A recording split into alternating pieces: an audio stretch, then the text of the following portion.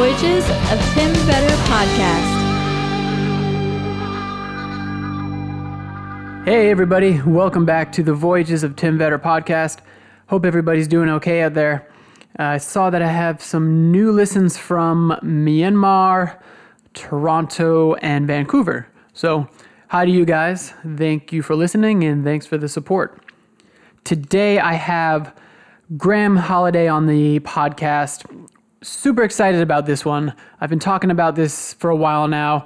I think I first messaged Graham back in November. He is the author of Eating Vietnam, which I've referenced a few times on here, and his next book comes out in the States here on March 15th, and that is called Eating Korea. So we get into both of those books in our conversation. I also recommend that you check out Graham's blog at Noodle Pie. He's got a lot of cool photos from the places that he's been. He's also lived in France, the UK, Rwanda, Senegal. And he's got they're kind of like minimalist photos, but they do a really good job of capturing mood. And just his writing in general, he writes with a certain coolness that I admire. And if you're interested in writing in general, he talks a lot about the process of writing, and he has some tips in terms of the methods and how to write and some computer programs that will assist you in organizing your writing. When I first started to plan out the podcast in my mind, I had a whole bunch of goals. I don't want to call it a bucket list because I think that's kind of like ticking down towards your death, but these are some more realistic goals and some kind of fantasy goals in terms of what I wanted to do with the podcast and who I wanted to have on. So for example, one of the more simplistic goals was to talk about the Muay Thai class in Chiang Mai. And so that became the first episode. The pinnacle of my goals essentially would be being able to have a conversation with Anthony Bourdain and having him on the podcast. But early on, when I was thinking about writers and travelers that I wanted to interview on here or have a conversation with on here, Graham Holliday was one of the first people to come to mind. So it was really cool that he gave me the time to do this and to have what I think is a really cool conversation for you guys to listen to. Something a little different that I'm going to do this time is I'm going to give away 2 copies of Eating Vietnam, and once Eating Korea comes out, I'm going to give away a copy of that as well.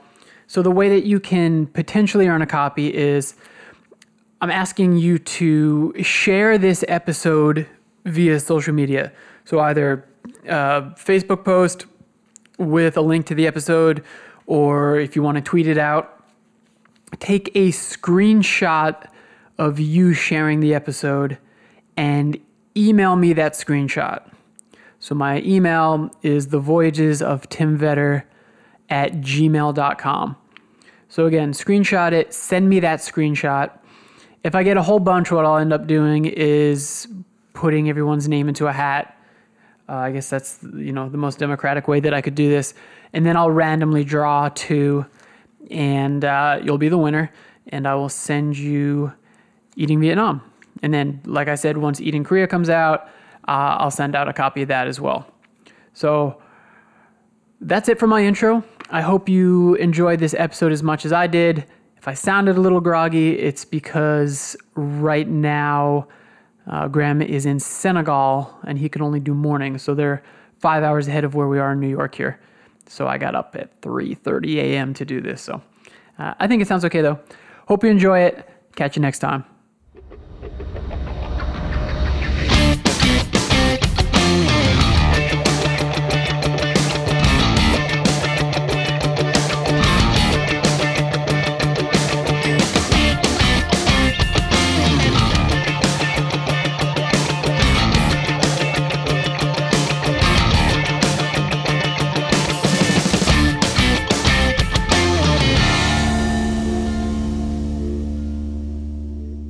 today I'm lucky enough to have Graham Holliday joining us on the podcast. So Graham, how you doing? I'm good. Thanks for getting in touch, Tim. Yeah, thanks so much for coming on. So No problem. your first book, Eating Vietnam, came out just a couple of months before I went to Vietnam for the first time. And I went the last 2 summers, and I used that book as a bit of a culinary guide. It was the first, or the only thing that I could find that kind of comprehensively gave you a guide down to the street or the particular person that is selling that particular meal. So first I want to thank you for putting that together. But no worries. My pleasure.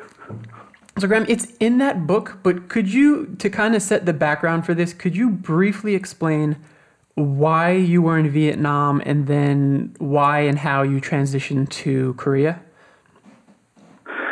Okay. Well, how I went to Vietnam was, I was living in England in the early 90s. There was a recession, not many jobs around. I just graduated from college and the future looked pretty bleak, and I was pretty desperate to get out of the small town I grew up in. So it took me some time to work out how best to do that. But the way I decided to do it was to train to be a teacher, which was very common back then and still is now, to live and work overseas. I didn't want to just travel. I wanted to go and live in very foreign places. So that's what I did. I trained to be a teacher. I managed to get a job in Korea fairly quickly.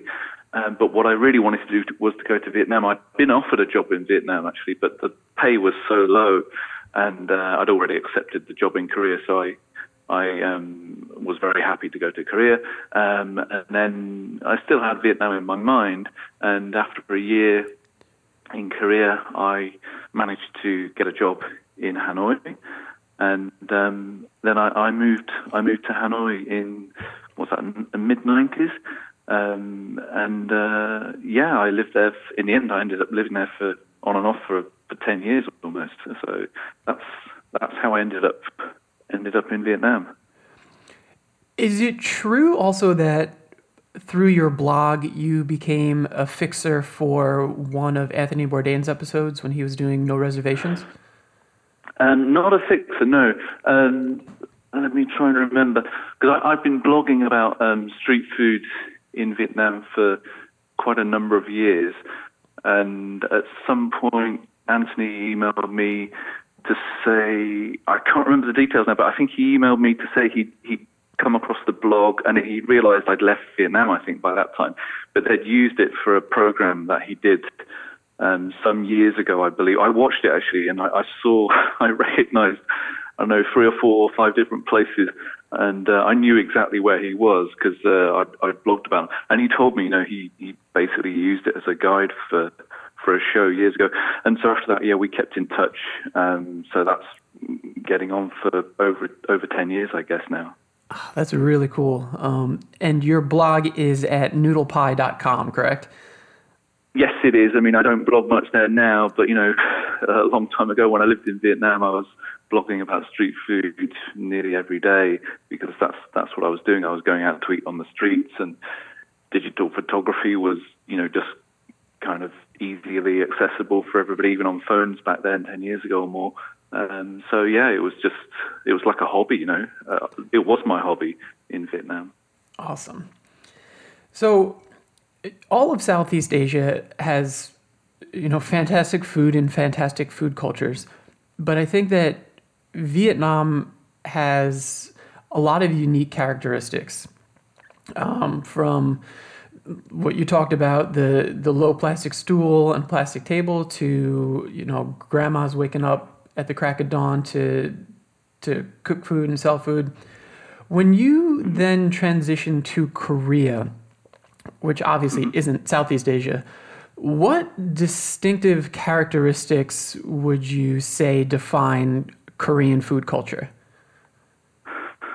I suppose in some ways they're similar in in the fact that food is kind of everywhere. It's accessible. It's relatively affordable. People in Korea, as in Vietnam, are very much an eating out culture. There's not a huge amount of cooking at home. I mean, people do cook at home, but because it's so easy and cheap and the variety is all there, that people do eat out, or they order takeout, so they take food home. That's part of the culture. So that's kind of similar.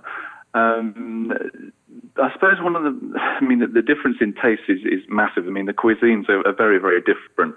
I guess one of the key things is in Vietnam, everything is very fresh, and you have an abundance of herbs, especially in the south. You're always eating herbs with dishes. Some dishes even have up to 10 different herbs with that come with the dish. In South Korea, most things you don't have so many fresh vegetables or herbs. The food is fermented generally. The food is also very spicy. In Vietnam, food is not really spicy. You can have red chili and different things to heat up a particular dish if you want to, but generally the food does not come to you hot and spicy. That's up to you if you want to change it. Whereas in Korea, especially in the southwest of Korea, things are quite a lot spicier. Although, when I went back to research this book, I hadn't really been to Korea for about 20 years.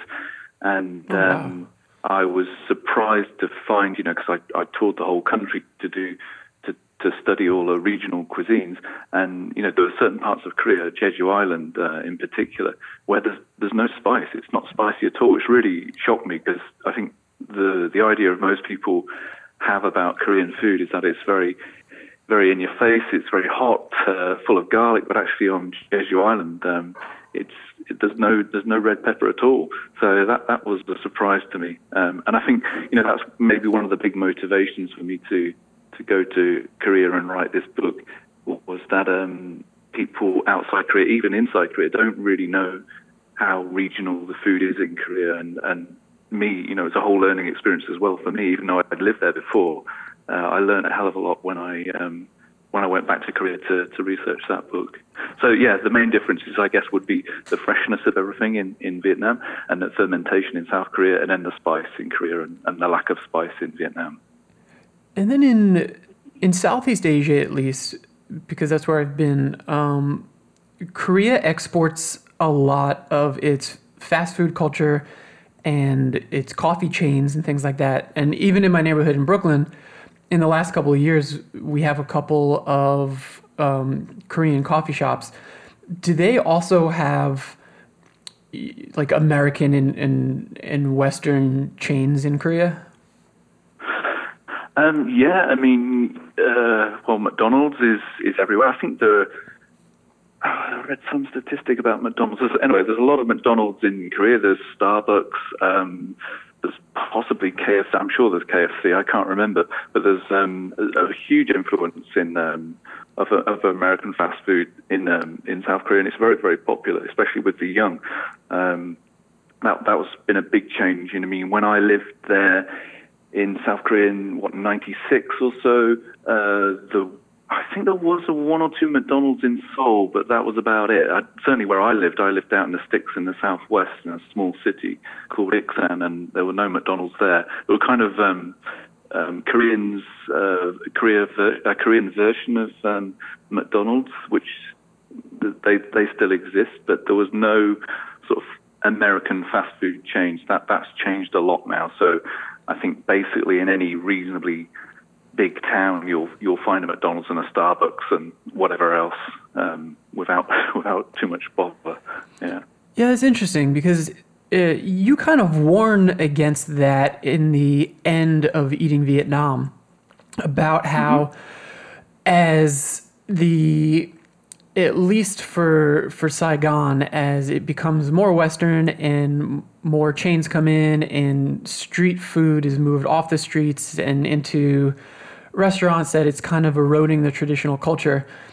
And the friends that I have there, it is popular to eat at Western chains, and they'll tell me things like, I love pizza.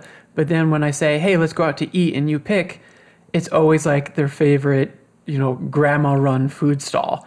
So there's sort of like this nostalgia for like the family's home cooking butting up against the popularity of the West. Is it kind of like that too in Korea? Yeah, that's a good point. Is it like that in Korea? I think I probably came away from Korea a bit more concerned about the traditional food than maybe I did from Vietnam, because I got the feeling in Vietnam that people were, regardless of Western fast foods and being popular with young Vietnamese, that there still was that connection to taste from when they were younger. However, in South Korea, I talked to a lot of people about this, young and old, people involved with the food industry and regular people, expats as well. And generally, and also the statistics back this up, that the younger people prefer Western food or sort of fast food than they would do to Korean food. So you even find a fashion which Korea changes so quickly. So I say it's a fashion, it might not be a fashion anymore, but especially among younger women of not liking kimchi, the traditional fermented cabbage dish, which would come with every meal you eat in Korea. There's kind of this. Is it a fad? I'm not really sure, but kimchi consumption is going down, which is among the young, which is almost unheard of. I mean, if somebody had told me that 20 years ago, I would have said that's impossible. I mean, Koreans are so connected to kimchi and their food that this would not be possible. So that kind of shocked me that there was this change with younger people. And I met people in their, when I say younger, I'm talking about teenagers, but I met people in their, let's say, mid to late 20s who didn't eat kimchi, which what's your problem? This is really strange.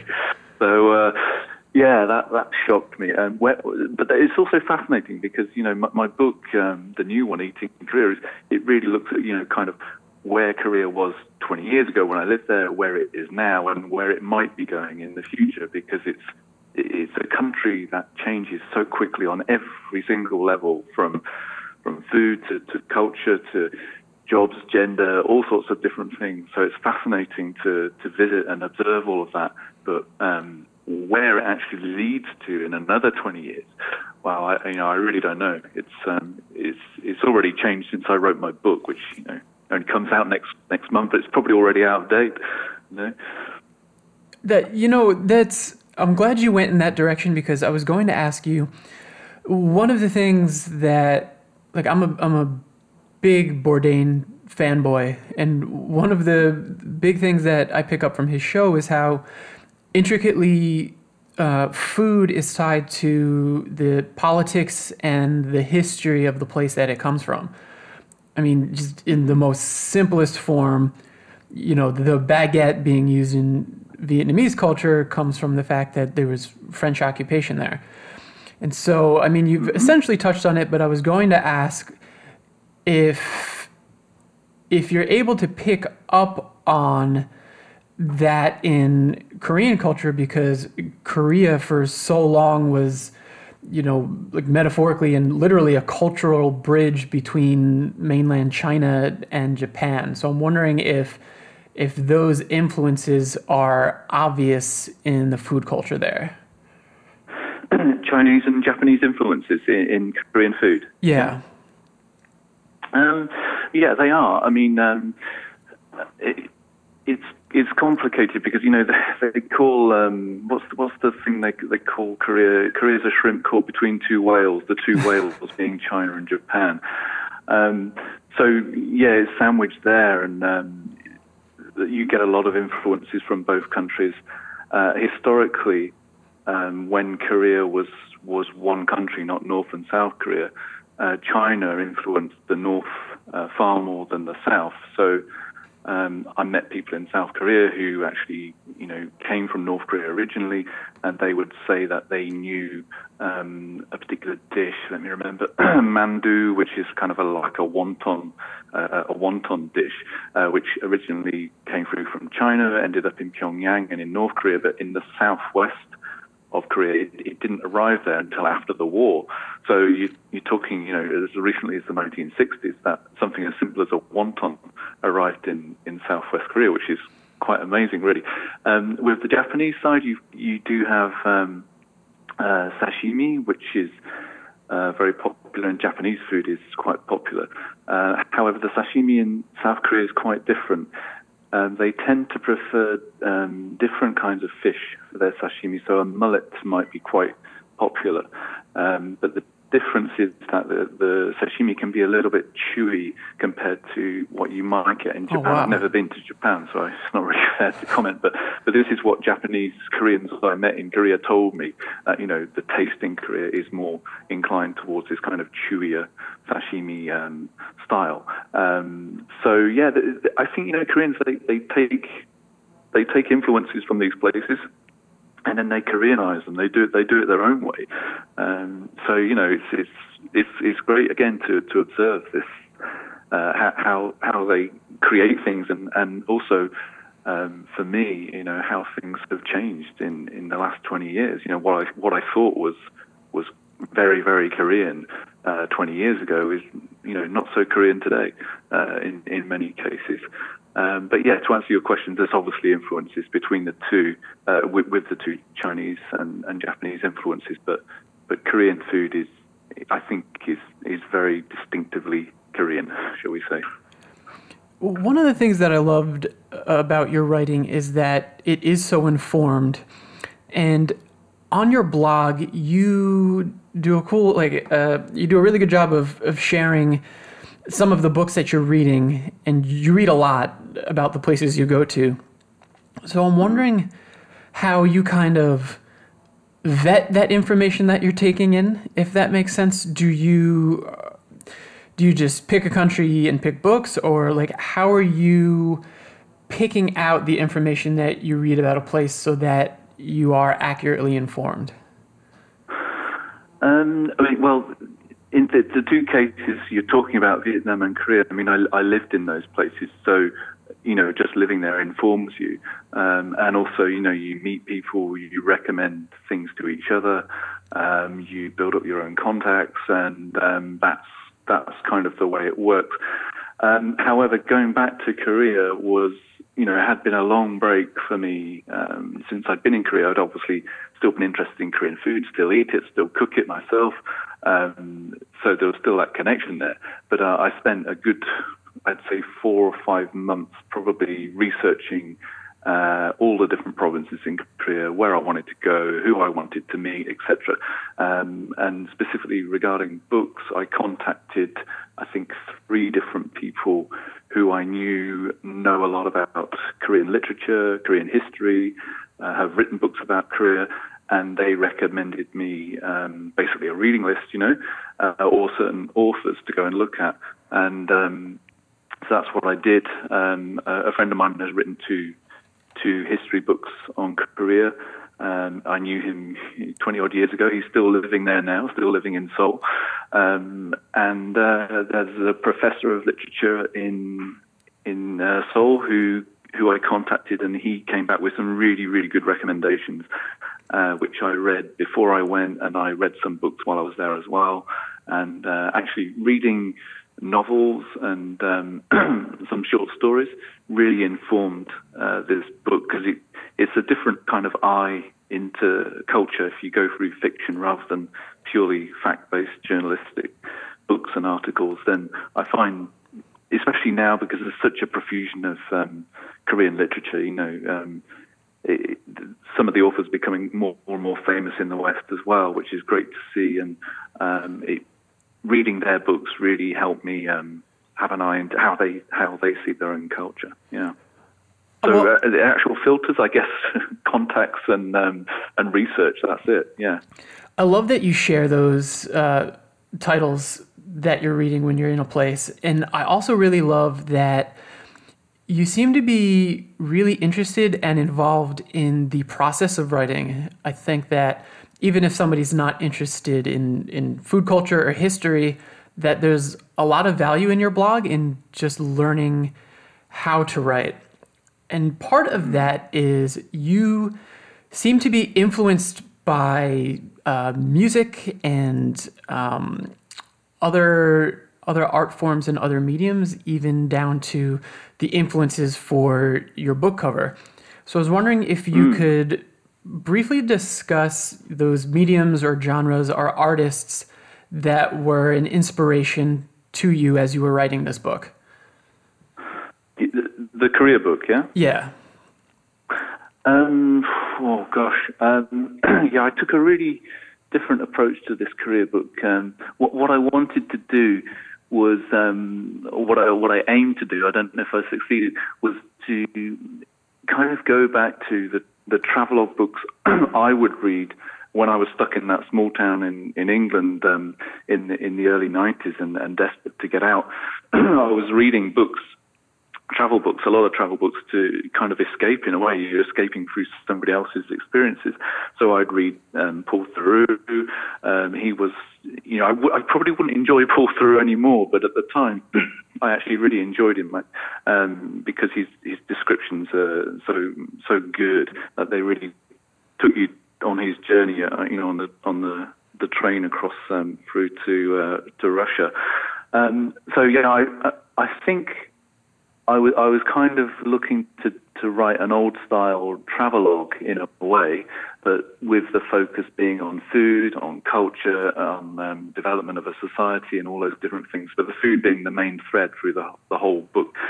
As for other things related to art and music, I don't listen to any music when I was in the field. I don't think I listen to anything at all. But when I'm working, I listen to a lot of music. But it's not music with any voices, any singing, any words in it. Normally quite ambient music often. So it could be a lot of Brian Eno I listen to, Philip Glass, Aphex Twin sometimes, which can be a little bit harsh, so I don't always listen to that. Some sitar music, I listen to a lot of that.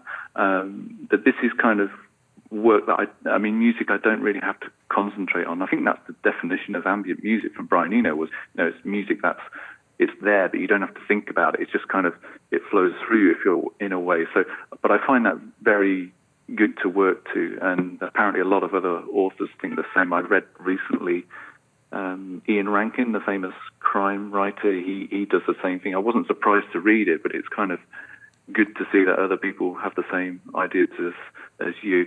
As for writing, I'm very interested in the writing process because, when I was asked to write the first book, it seemed like such a big mountain to climb. How could I possibly write a book? I'm just an ordinary guy. How could I do that? So it was a challenge, and I wondered if I'd be able to do it. So I had to study, in a way, the process of writing, how to write books, and get some ideas of how to go about it.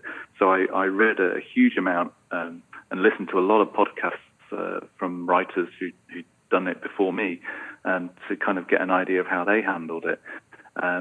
So yeah, a lot of research on that side, and then on a smaller side, William Burroughs' his cut-ups. The method of, chopping up different stories and things like that, I found really valuable to find descriptions you wouldn't otherwise think about yourself. It's not a case of like cutting up, paragraphs of pages and coming up with whole sentences and all of that. It doesn't work like that for me at all. You might just get a single word, 2 or 3 words together, and that kind of maybe gets you out of a little bit of a hole for a description you're looking for, something like that. I hadn't used that at all for the Vietnam book, but for the career book, I thought I'd give it a go, and it was really good fun. It really adds a little bit of energy to the book as well, I think, and it certainly energizes the writing process. So I think that's where the real value comes in, actually, of using the Burroughs cut-up method. It's just a way of seeing things differently.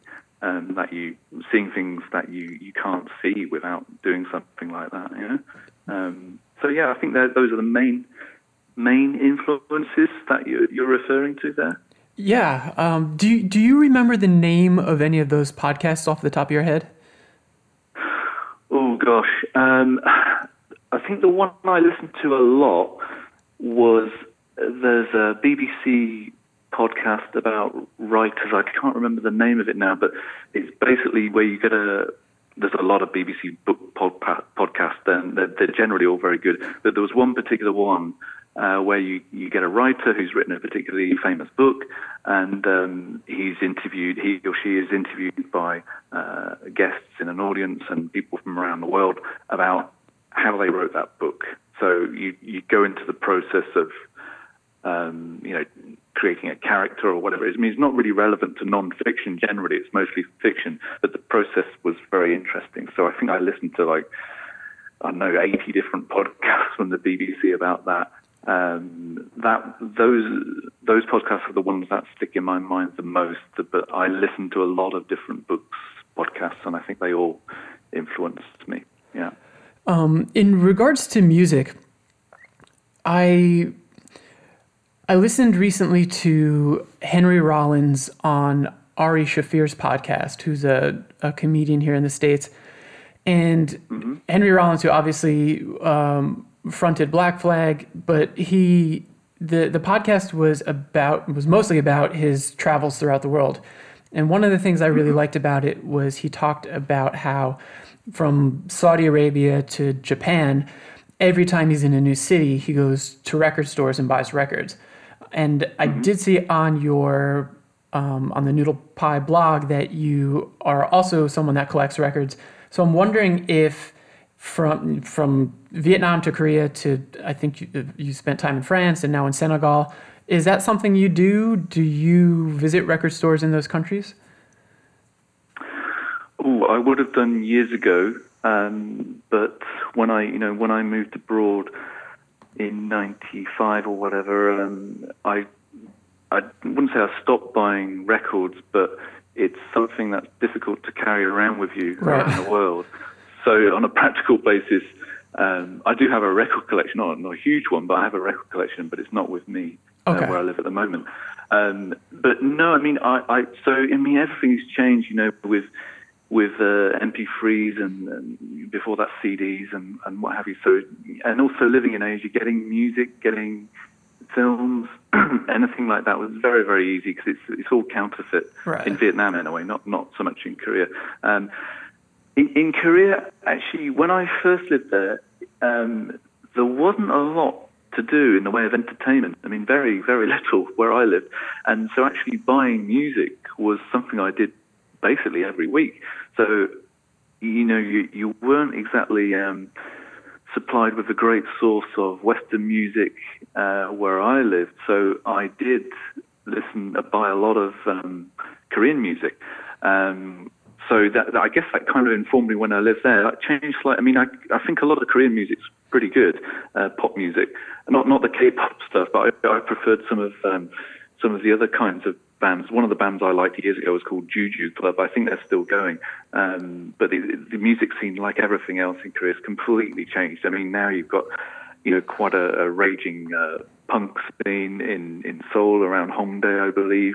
You've got some weird electronic stuff going on. You've got some groups there's a group, I can't remember the name of them now. I mentioned them in the book, but they're taking traditional Korean instruments and making very kind of non-traditional music, which is a really interesting change. So I think actually, you've hit on something that's quite prescient in Korea at the moment, is that if you do look at the changes in music that are happening there, I think you've got a pretty good eye into how radically the culture it has changed and is changing, because the music that exists there now, simply, they'd never even heard of this stuff 20 years ago. So, that was quite a revelation as well. Cool.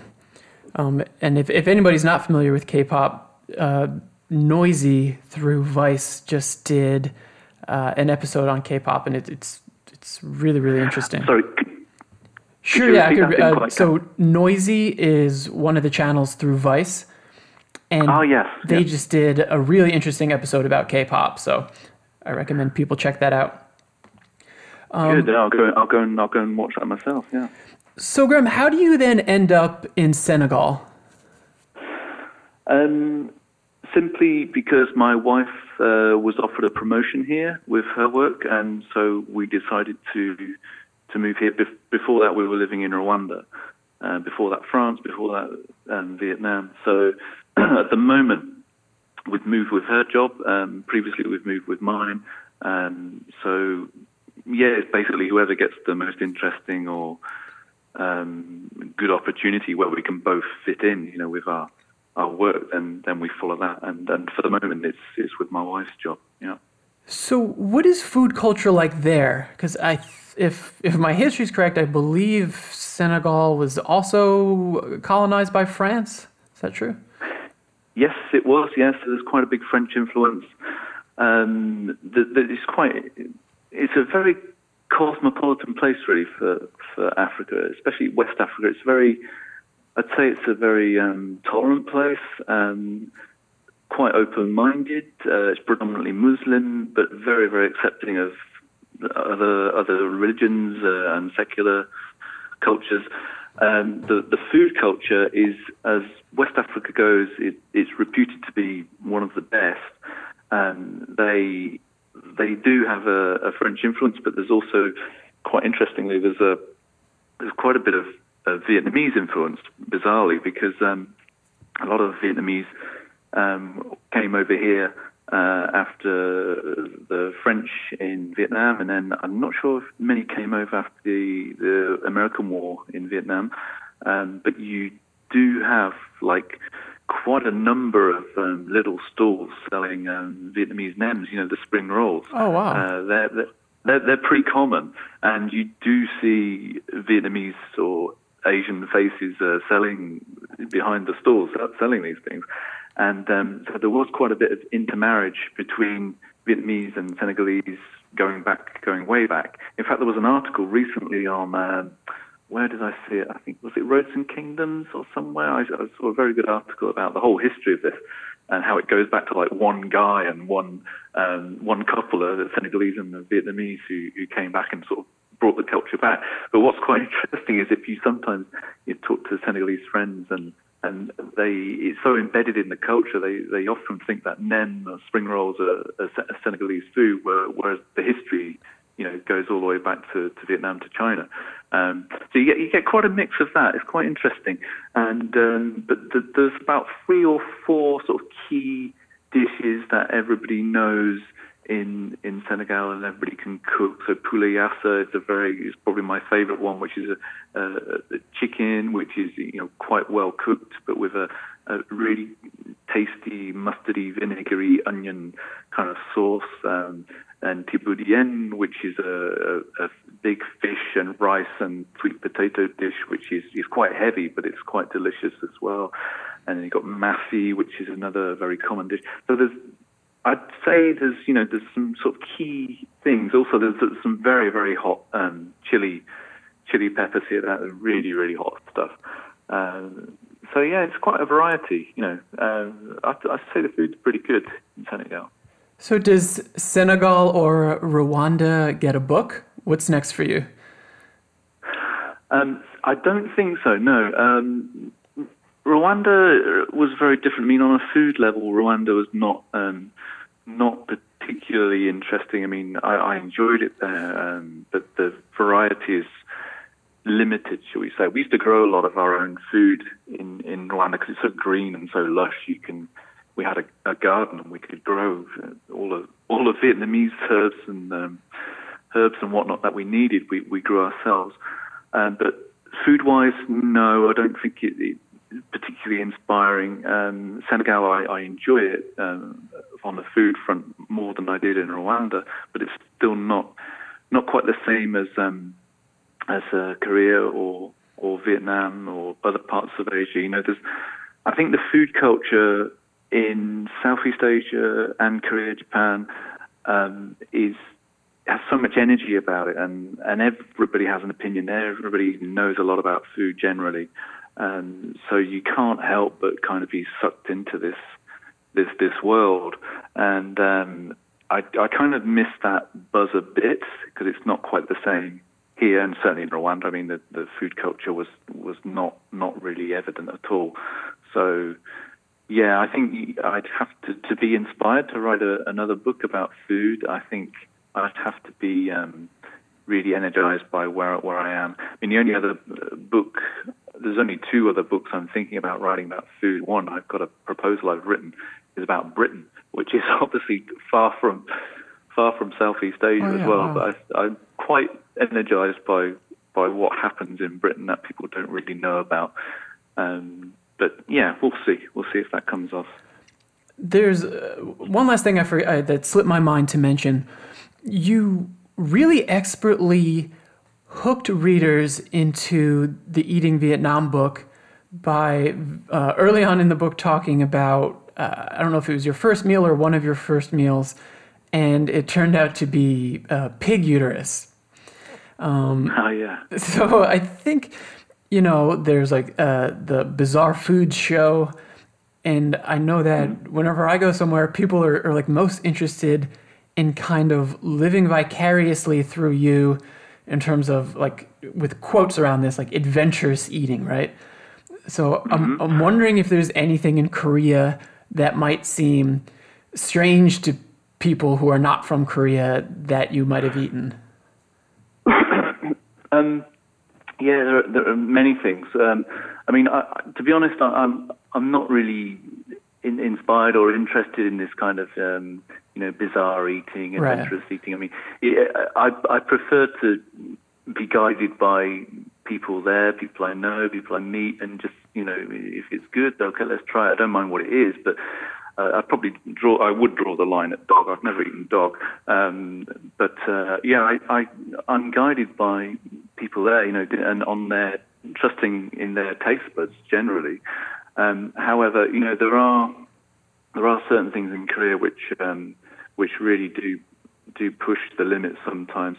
There's one particular dish which I wrote about in the book, which is in the far southwest of Korea in a place called Mokpo, which is famous for a dish called hongo, which is it's a kind of a skate, which is a big flat fish. I'm sure you know. But this particular, there's a bit of a history to it, but the way they cook it, or don't really cook it really, is that the skate ferments in its own urine. Whoa. So it's like a fermented, because it excretes, it doesn't have it doesn't pee as such, it excretes urine from its skin. So if you just kind of leave this fish alone for however long, it will basically ferment itself in its own urine that comes out. So I don't know how long it takes to make it so that it's the prime what's the word, prime point of eating. But if you go to a restaurant that serves this stuff, the stench is pretty strong. It's like ammonia, or going into a pretty dirty gentleman's urinal, I should say. Wow. Yeah, no, it's quite unbelievable actually, and the taste. I think I said in the book, it's actually the only thing I've ever eaten that I know I will never eat again. But if you talk to Koreans, especially from Mokpo, they all love this stuff. I mean, it's absolutely their favorite food. If they could choose to eat anything, they would choose to eat this particular dish. And if you have a wedding, this dish, you have to have the best possible hongo that you can get. And if you don't have it, it's really disrespectful at the wedding. Wow. So I heard all sorts of stories about this when I was down there. But the taste of it, it's really, like I say, it's like licking one of those blue blocks they put in a gentleman's urinal. Yeah. It's really that foul. Oh, it's God. terrible. But some people, they get addicted to it. One of my oldest friends in Korea, I've known her for over 20 years. I used to work with her. She's a grandmother now, and I talked to her about it when I was back, and she said, you get a taste for it. You get addicted to it. It took me time to get into it, but now it's one of my favorite foods, she told me. So yeah, maybe I just didn't try enough of it, but I won't be trying it again. Wow. I mean, that's interesting. I mean, the fermentation part of that alone sounds really wild, but I know that even if you if you take a charter boat here out of New York, you can catch. I mean, you're going after I believe flounder usually, but when you catch a skate, like you never keep it. So it's interesting to even hear. Yeah, I've seen like skate wing before in the store, but I've never had it. They're delicious. Skate is a really nice fish. I like it a lot, but this is not, not a fresh skate straight off the boat. This has been sitting in its own toilet for how many days, weeks, months. It's not a pleasant dish at all. Wow. All right, so what I'm going to do is, at this point, in people listening to this, you've heard my intro already, but Eating Vietnam is clearly available, so I'm going to do a bit of like a social media contest to give someone a copy of that book. Eating Korea is on pre-order. You can order it through Amazon. That comes out here, I believe, March 15th. Once that is out, I will also do some kind of social media competition to give a copy of that away. How can people find you, Graham, on social media, or if they can contact you, how can they contact you?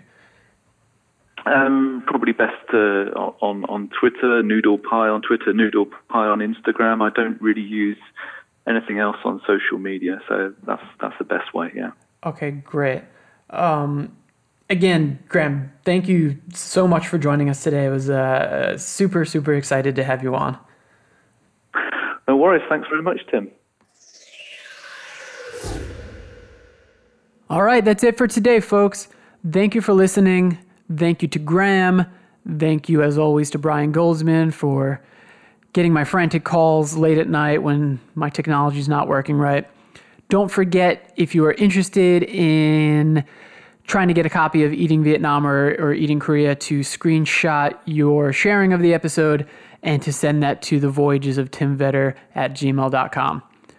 All right, I'll follow up with an episode real soon, I promise. Catch you next time.